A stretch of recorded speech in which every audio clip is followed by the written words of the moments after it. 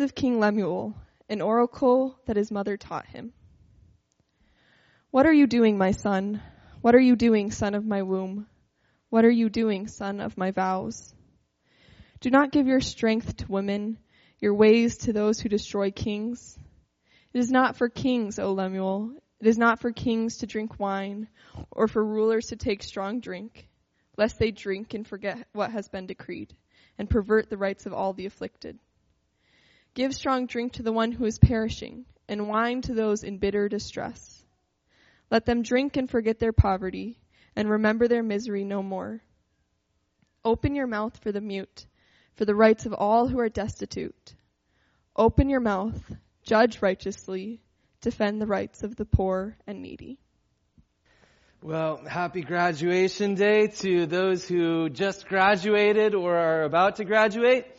And happy Proverbs 31 day to the rest of us as we are all in the school of wisdom together. We've been learning our way through the book of Proverbs. We've been learning about wisdom, which is the skill of living well in God's world. And we are approaching the end of this book. We're going to come back to the rest of Proverbs 31 next week. In fact, we're going to come back to the part of Proverbs 31 that most of us think about when we think about Proverbs 31 next week. When we think of Proverbs 31, we think about this poem about an excellent wife that begins in Proverbs 31, verse 10. But most of us overlook the beginning of Proverbs 31, the words of King Lemuel. This is an interesting passage that we're going to pay attention to as we come close to the end of the book of Proverbs. And I think it's here at the end of the book of Proverbs on purpose. It kind of answers a question: what are you going to do with the rest of your life? What is a good, well-lived life all about? What is a great life? What are you going to do with the rest of your life? One of the rallying cries in America today is YOLO, Y-O-L-O. You only live once, which is a motto that basically means you might as well get all of the fun that you can out of today. The assumption of the YOLO lifestyle is that the good life, a well-lived life, is one in which you're free to pursue joy through pursuing your own personal desires. About a year ago, many of us watched a documentary called The Last Dance. It's a documentary about the Chicago Bulls in the legendary 1997 to 1998 NBA season while they were on their way to winning their unrivaled second three-peat as world champions. We have any Bulls fans? You want to get out your little woohoos? All right.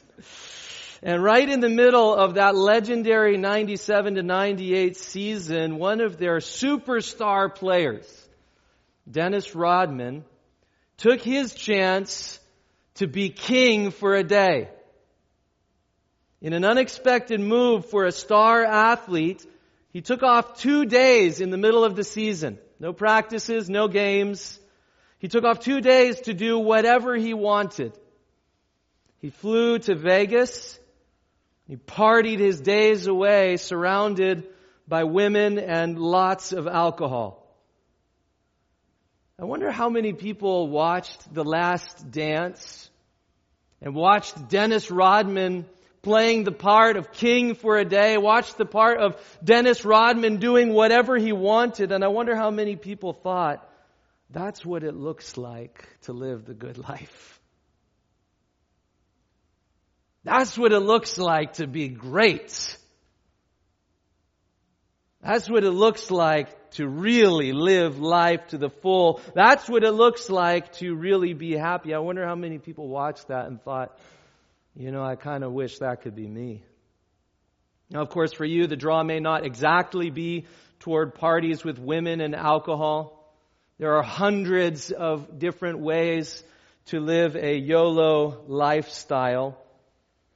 But just like Dennis Rodman, many of us assume that you're living the great life.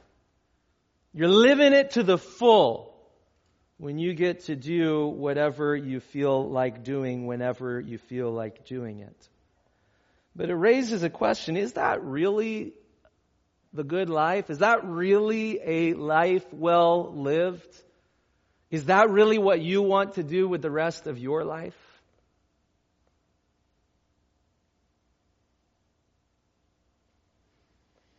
How do you live a great life? Proverbs 31 helps us answer that question. But before we get to the answer, let's notice how this passage introduces itself to us in verse 1. Verse 1 tells us that these are the words of, quote, King Lemuel. This is interesting because in the Bible there is no record of somebody named King Lemuel. So who is this fella? Some people suppose this is wisdom maybe from a king who is not from Israel or Judah. It's possible, I suppose. Some people suppose this is an unknown childhood nickname for another biblical king, maybe even an unknown childhood name for Solomon. I think, however, the simplest answer is to assume that kind of like the woman, the excellent wife in the second half of Proverbs 31, this King Lemuel is kind of a prototype person.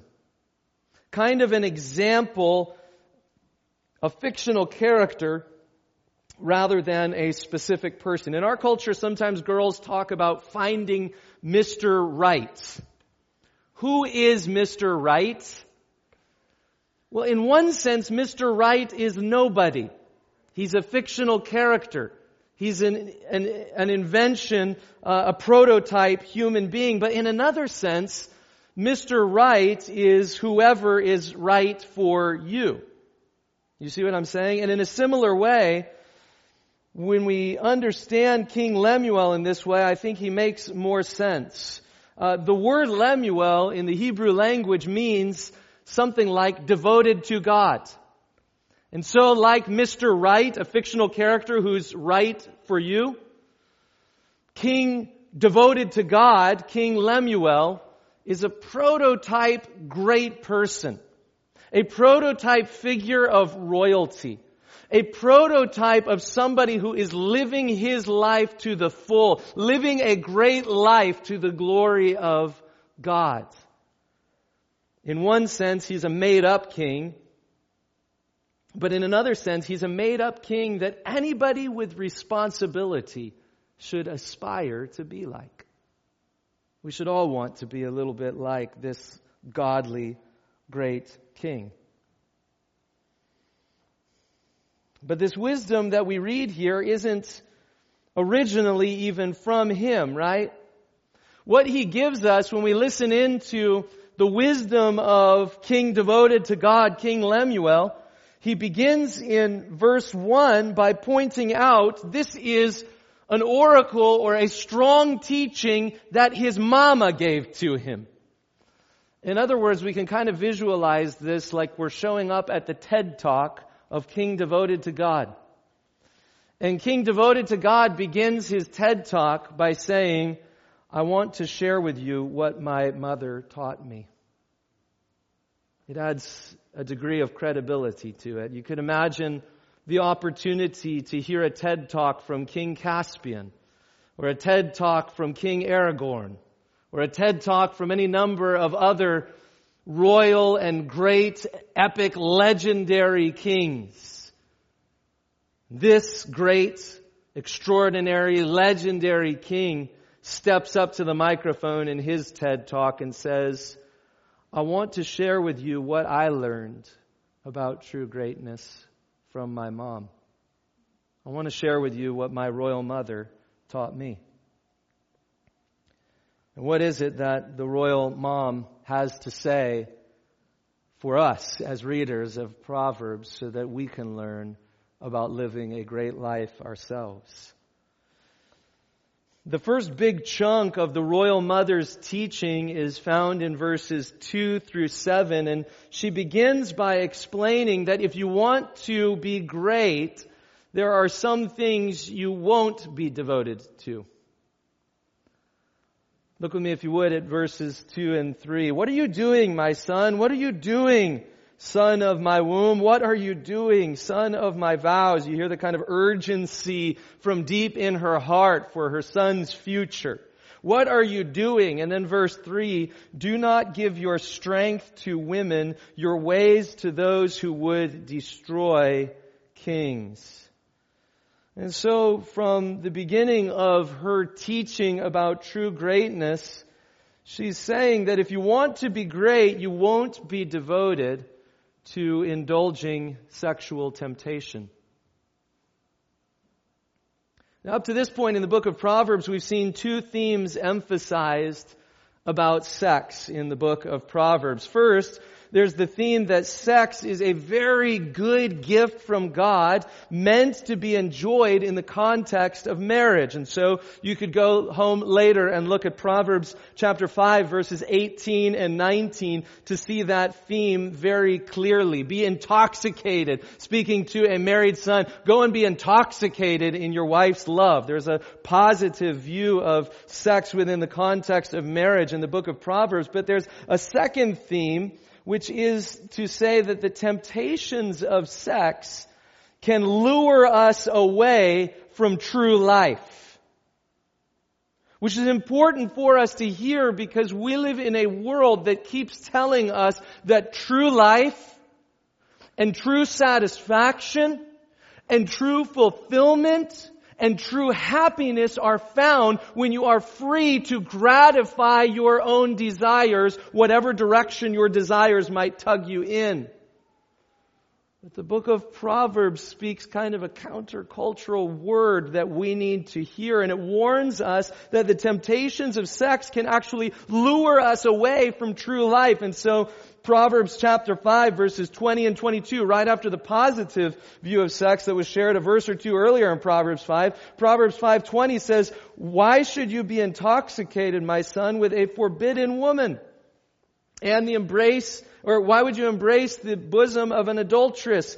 The iniquities of the wicked ensnare him, and he is held fast in the cords of his sin." And so what Proverbs is saying throughout this book is that the temptations of sex will promise us life. They will promise us fulfillment. They will promise us satisfaction, but there's a bait and switch. After promising true satisfaction, very often the temptations of sex, instead of satisfying us, will ensnare us. Instead of leading us to true freedom and true life, they'll lead us into a kind of slavery, a loss of freedom. We can be ensnared by our own sexual desires, the book of Proverbs teaches. We think that freedom is the path to true life, freedom to do whatever we feel like.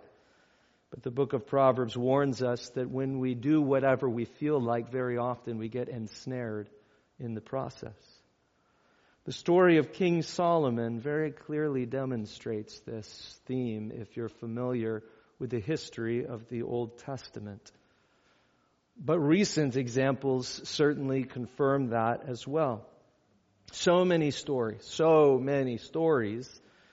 of many powerful men in recent years, from Harvey Weinstein in Hollywood to political leaders from either side of the aisle to Christian megachurch pastors like Jack Schaap.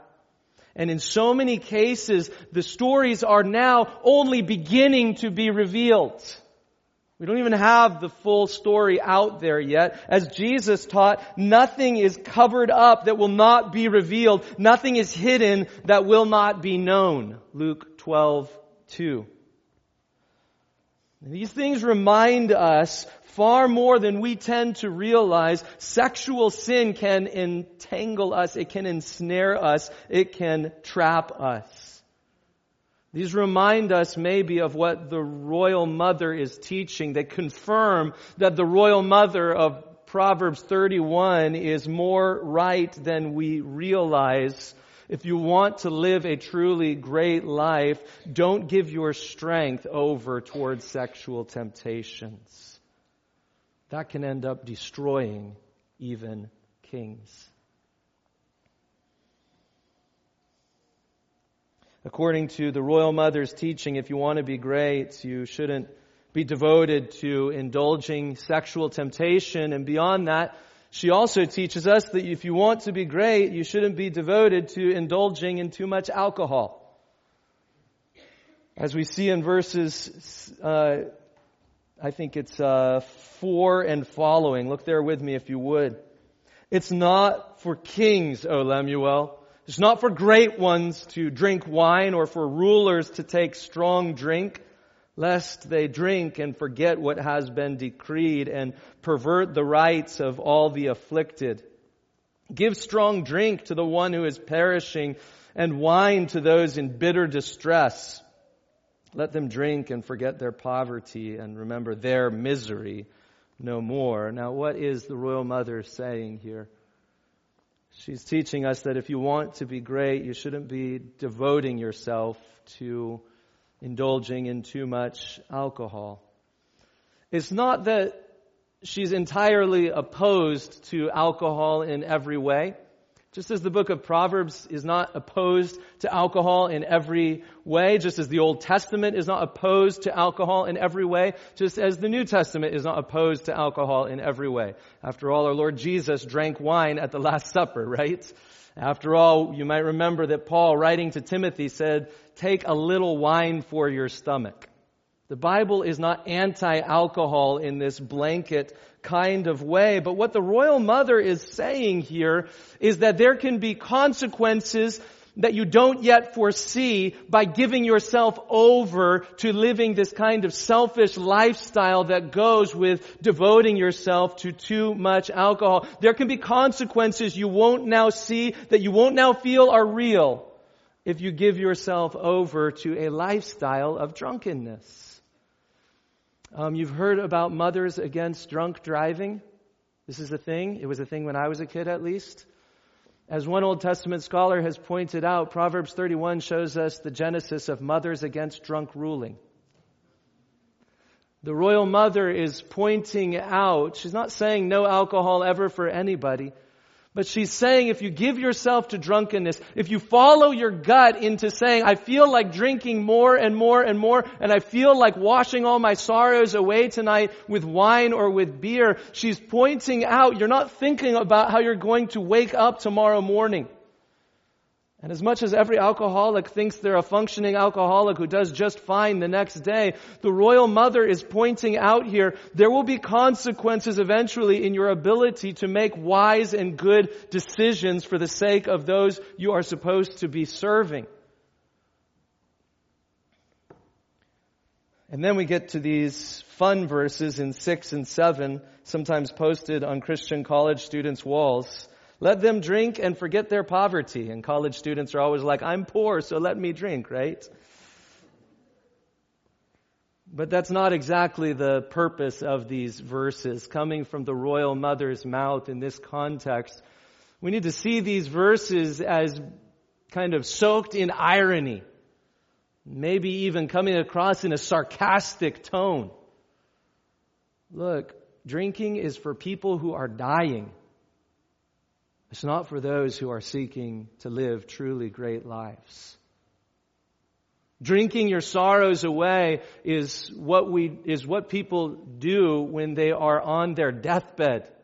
It's not what you do when you're thinking about how you want to live life to the full. She's teaching with a kind of irony, with a kind of sarcasm almost in these verses, and she's warning us that if you want to be great, you won't be devoted to indulging too much in alcohol, just as you won't be devoted to indulging in sexual temptations. You see, there's kind of this theme that's running through these verses from 2 through 7. She's pointing out, the royal mother is explaining this first big idea that true greatness is, that the truly great ones are not devoted to serving themselves.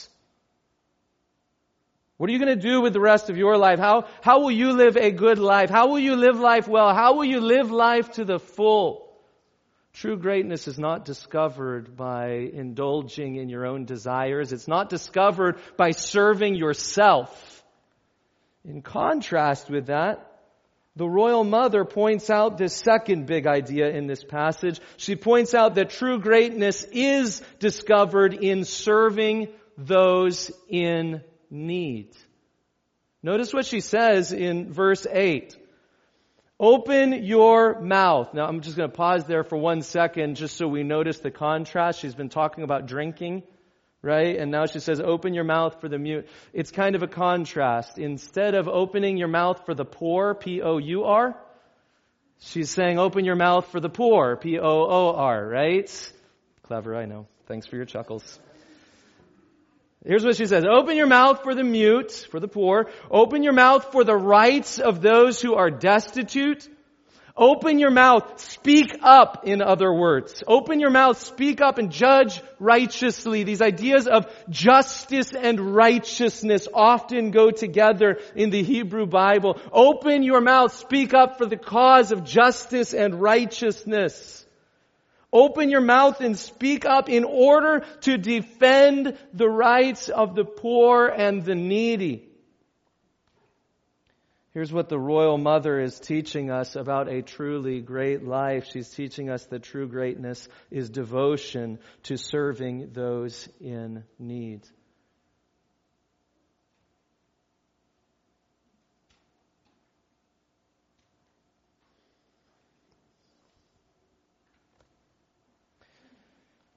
The book of Proverbs has shown us in a variety of ways that concern for the poor, concern for those with needs, concern for justice and righteousness in our community, these are part of wisdom. And we've talked about this before, how the book of Proverbs fits in the Bible, right?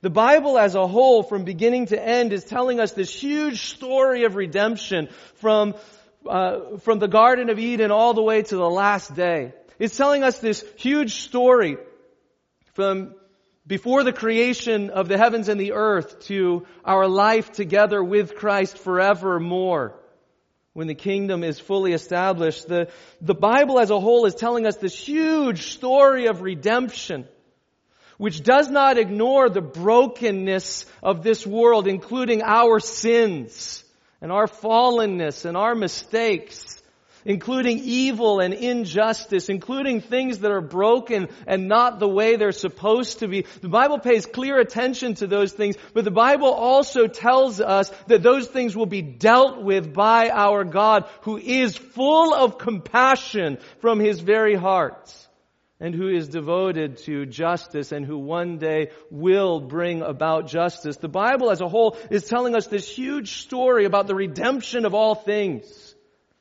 about true justice which will be established once for all time in this increasing measure on that day. And yet here in the middle of the Bible we've got the book of Proverbs. And the picture we've used is that in the book of Proverbs, the huge story of redemption, if you think of it as kind of this massive thing with huge gears, the gears of the story of redemption reach all the way down into the cracks and crevices of real life where we live today. The huge story of restoration and redemption, it reaches down to the street level. It reaches down to where we live our lives today. And here in Proverbs 31, as we get this picture of the royal mother teaching about how should we live the rest of our lives, about what does it mean to live a great life, the book of Proverbs is telling us that if we think about how we want to live the rest of our lives, if we think about wanting to live lives of true greatness today, that should involve something that kind of rhymes with the kind of justice that our Lord is going to bring about. It should rhyme with the heart of our Lord Himself, who is full of compassion toward us in our needs. And the book of Proverbs presses that down into the details in this kind of surprising way. The book of Proverbs doesn't give us each this assignment: go and fix every problem in your society. I mean, that would be cool if we could do that. But we can't. We can't go and fix every problem. We can't go, and none of us will be able to bring about perfect justice once for all times. But notice this. Proverbs 31 gives us an assignment that each of us is capable of. open your mouth. Say something. Speak up on behalf of the mute, which is to say on behalf of those who don't have their own voice. Will you speak up for them? Will you open your mouth and will you speak up for those who are kind of at rock bottom, feeling destitute today? Maybe you can't fix every problem in society, but will you open your mouth and speak up for the cause of justice and righteousness? Will you open your mouth and will you defend the rights of those who are poor and those who are in need? In His design for us as a church, God has placed many different gifts in the body of Christ. It's a wonderful thing. And so walking this out might look a little bit different for one person or another because of certain gifts or because of certain opportunities. It might look different for you than it looks for somebody down the pew from you today. But for all of us as disciples of Jesus, for all of us who are redeemed by the Lord, whose heart is overflowing with compassion, we're called to follow Him in lives of compassion that are devoted to this kind of thing, opening our mouths to speak up and at least say something. To speak up and at least say something for those who can't speak for themselves. To speak up and at least say something for those who are at rock bottom. To speak up and at least say something on behalf of righteousness and justice. To speak up and at least say something to defend the rights of the poor and the needy.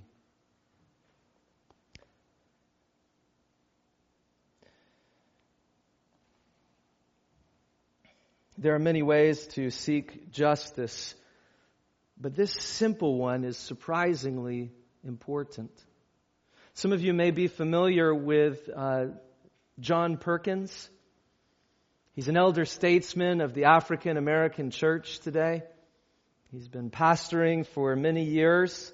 He's labored through a life. He's now in his 90s, and he's labored through his life on behalf of the civil rights movement and in founding countless not-for-profit organizations to improve neighborhoods and communities, especially in the South where he grew up. He's invested his life in changing cities and communities in profound ways, and his last book that he wrote is called One Blood. And he wrote it to the church, kind of self-consciously realizing as he's getting older, this would be the last book he'd be able to write. And I read that book wondering if the action calls would involve each one of us starting our own not-for-profit organizations. If the action call would involve each of us remedying everything in society.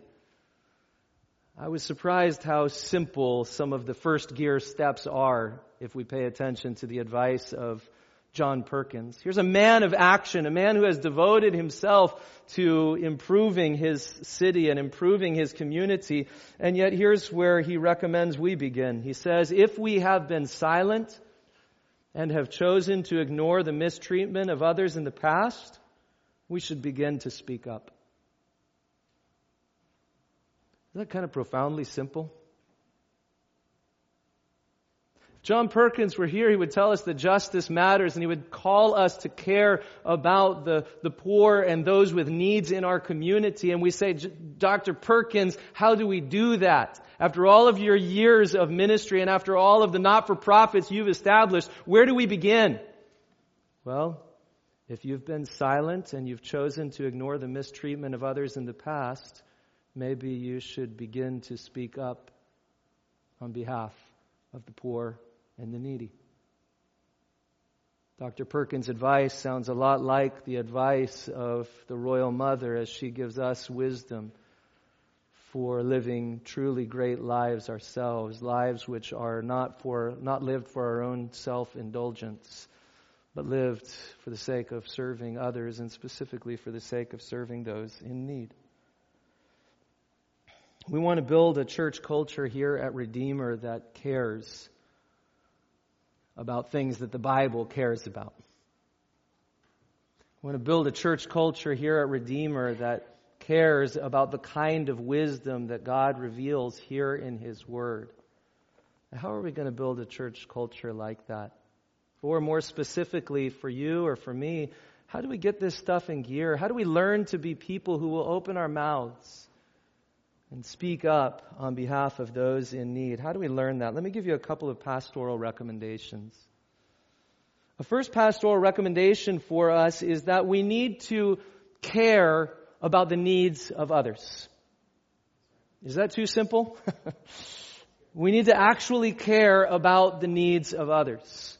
Otherwise, we won't open our mouths and speak up about them. We need to care about the needs of others. We need to teach our kids to care about the needs of others in this broken world that we live in. As I was reading this text this week and thinking about it, I just found myself considering, what are my kids learning from me about the needs of others in this world? What are my kids learning from my perspective about the needs of others in my community? What is my life teaching them? What are we teaching and modeling for one another here in our church culture?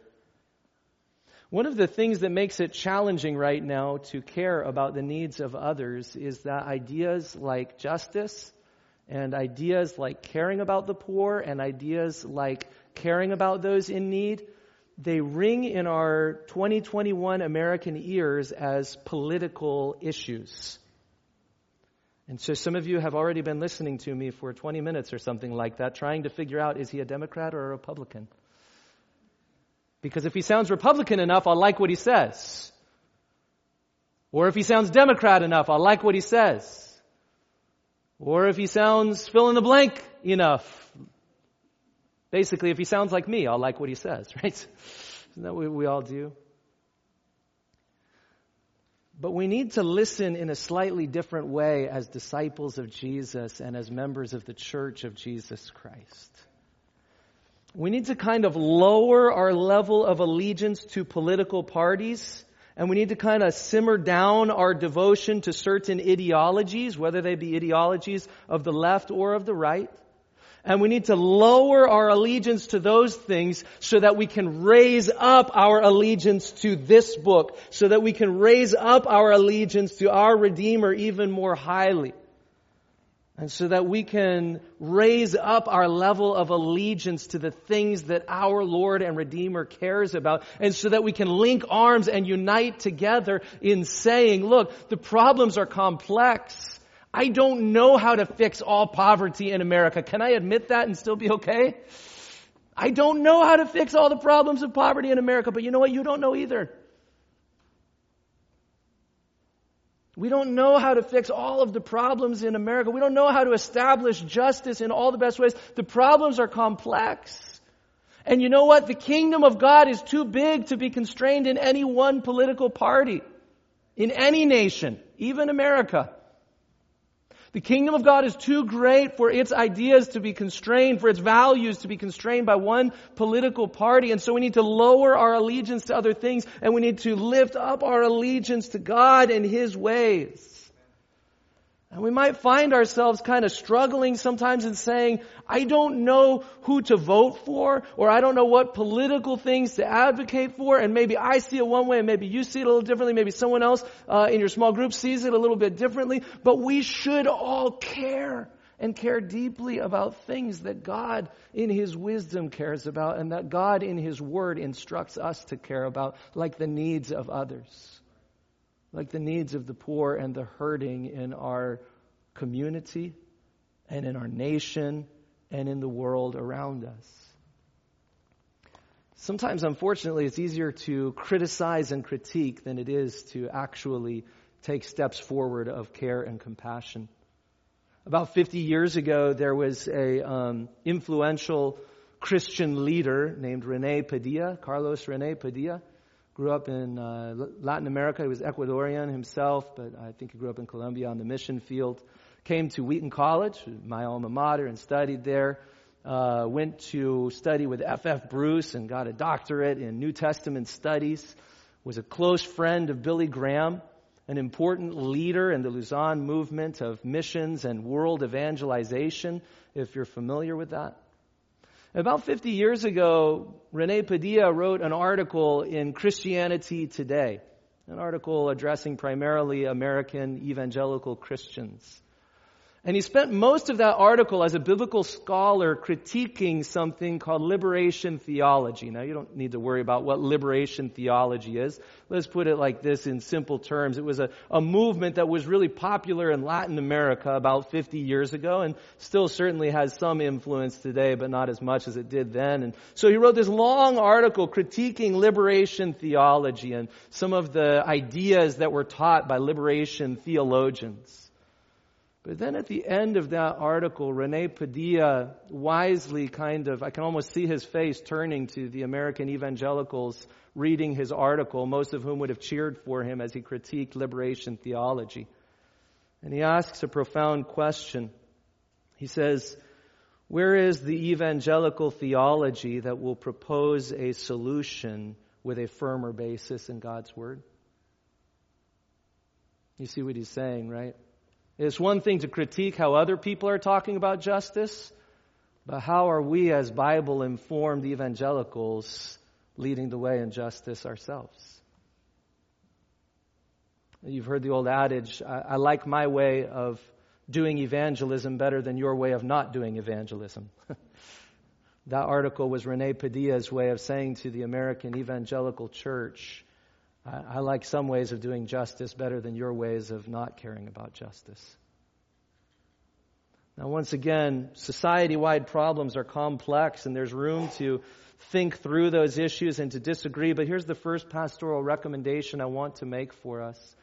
Do we actually care about the needs of others? How much do we care? Are our hearts broken appropriately for the needs of others around us? That's one kind of pastoral recommendation for us in building a culture that will speak up for the rights of the poor and the needy. We need to care about the needs of others. The second thing that I think we need to do is we need to care about needy people around us.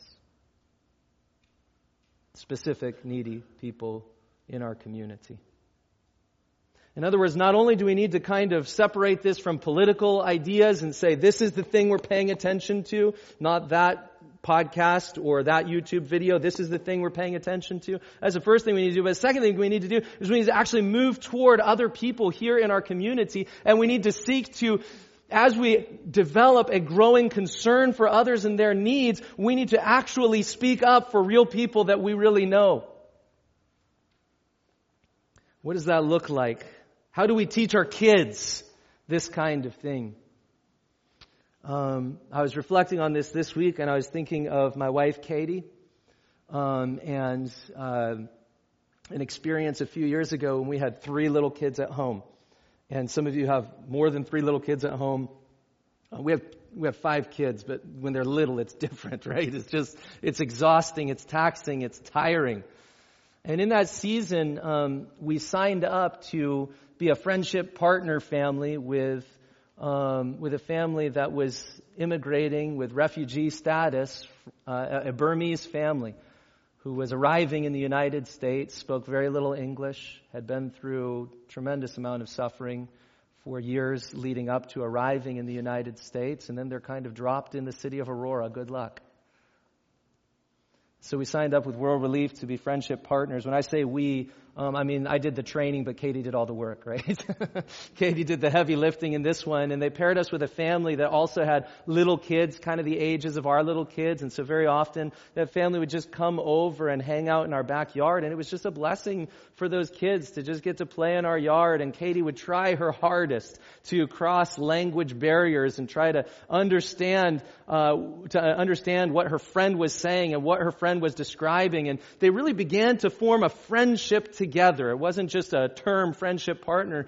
They really began to form this friendship together, and one time while they were hanging out in our backyard, Katie came to understand that one of their young kids had a significant vitamin deficiency that the doctor had told them about. But the mom didn't really understand what that meant, which, let's just all say, I get it. If you dropped me somewhere in Southeast Asia where I knew very little language and left me there with 4 or 5 little kids and said, good luck taking care of them, and I go to the doctor and the doctor says things to me in a language I don't understand and hands me a little piece of paper, how am I going to figure out what that means or what to do next, right? And so Katie hears there's this significant vitamin deficiency that that this kid has, and mom, who's struggling with the language and struggling to adapt to a new culture and all these things, doesn't know what to do next. So what do? I think Katie set an example of what it can look like at the street level to open your mouth for neighbors in need. She just volunteered to go back to the doctor's office with her friend. And she used her voice, which she could use in English, to arrange for a follow-up consultation, I think with one of the nurses who could explain what had been found out at the last appointment.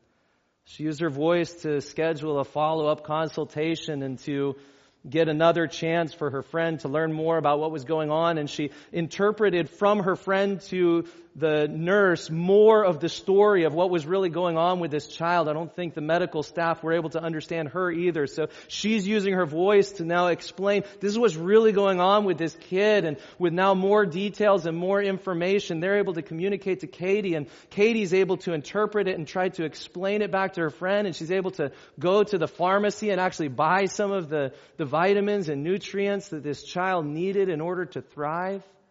I mean, this is one tiny little example of two moms driving around West Aurora with 10 little kids in 2 cars. It's one little tiny illustration. It did not solve all of the world's justice crises. But it's one small illustration of a disciple of Jesus saying, I care about my neighbor's in need, and I care enough about my neighbor in need today that I'm going to actually take some time out of compassion, out of love, moved by the kind of love I've experienced from the Lord. I'm going to take some time out of my day to use my voice to speak up on my friend's behalf and try to help her. I wonder how we can grow in seeking to actually help others with real needs around us, to actually spend time with them, to actually move toward them, to actually get to know them more. For some of us, maybe becoming a friendship partner with World Relief is a great opportunity. That's one connection that we've celebrated and loved in our church family for 10 years. There are opportunities at the Pregnancy Information Center over on Galena that are helping moms who are experiencing crisis pregnancies or families who need some help. Maybe they get together once a week and study the Bible. They get together regularly for classes on what it means to be a new mom or how to handle a budget, right? And so maybe there are ways you could serve with World Relief, maybe with Pregnancy Information Center. The Lord knows how many guys in this church have served brothers at rock bottom moments in their lives by showing up at Wayside Cross and being a mentor and just giving an hour a week to open their mouth and talk with them about the Word and talk with them about life, and then sometimes to go and open their mouth outside of Wayside and help them find a job and speak on their behalf and say, this is somebody I know, this is somebody I can vouch for him. He's going to be a reliable employee. I know so many in this church have invested innumerable hours in foster care, in adoption, in caring for neighbors in kind of spontaneous and unexpected ways. Many of us have served in a variety of other ways as well. I'm not trying to limit the menu for us and say there's only 5 ways you can do this. Now, here's what I want to suggest. If we want to create a culture here at Redeemer that reflects something of the story of redemption and something of God's heart of compassion, God's heart for justice, and God's heart for the needy, we're going to need to actually care about the needs of those in need, and we're going to actually need to move toward those in need around us and begin building relationships and begin speaking up on their behalf. But there's another thing a final thing I want to encourage us toward if we're going to build a church culture that really reflects what Proverbs 31 is teaching us here about being a church that cares about the needy. That final thing is, I think we need to keep our eyes on Jesus Christ himself. See, many centuries after Proverbs 31 was written, there arrived another king devoted to God. Another king, Lemuel, who came and lived in poverty and lowered himself to love and serve those in need in very specific and often personal ways. Another King Lemuel who came to give his life as a ransom for us to resolve our greatest need forevermore. That King we know as King Jesus. And in Mark 10:45 we hear the words of Jesus, "For even the Son of Man came not to be served, but to serve." See, here's the new definition of true greatness that the Bible consistently gives us over and over. True greatness, living your life well, living your life to the full, is not about being served. It's not about fulfilling your selfish desires. It's about serving others. A truly great life lived like the life of our truly great Redeemer, Jesus Christ, is a life lived not to get, but to give and to serve.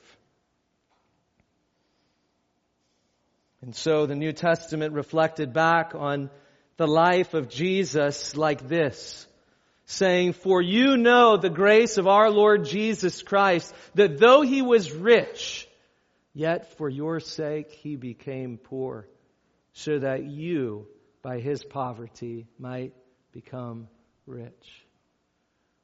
See, the gospel of Jesus Christ changes our perspective of everything. It changes our view of ourselves. And it reveals to us that we are needy people ourselves. And it changes our view of others around us, because now when we look at other people in need, we don't see them as other or different or lesser. We see in them a reflection of ourselves.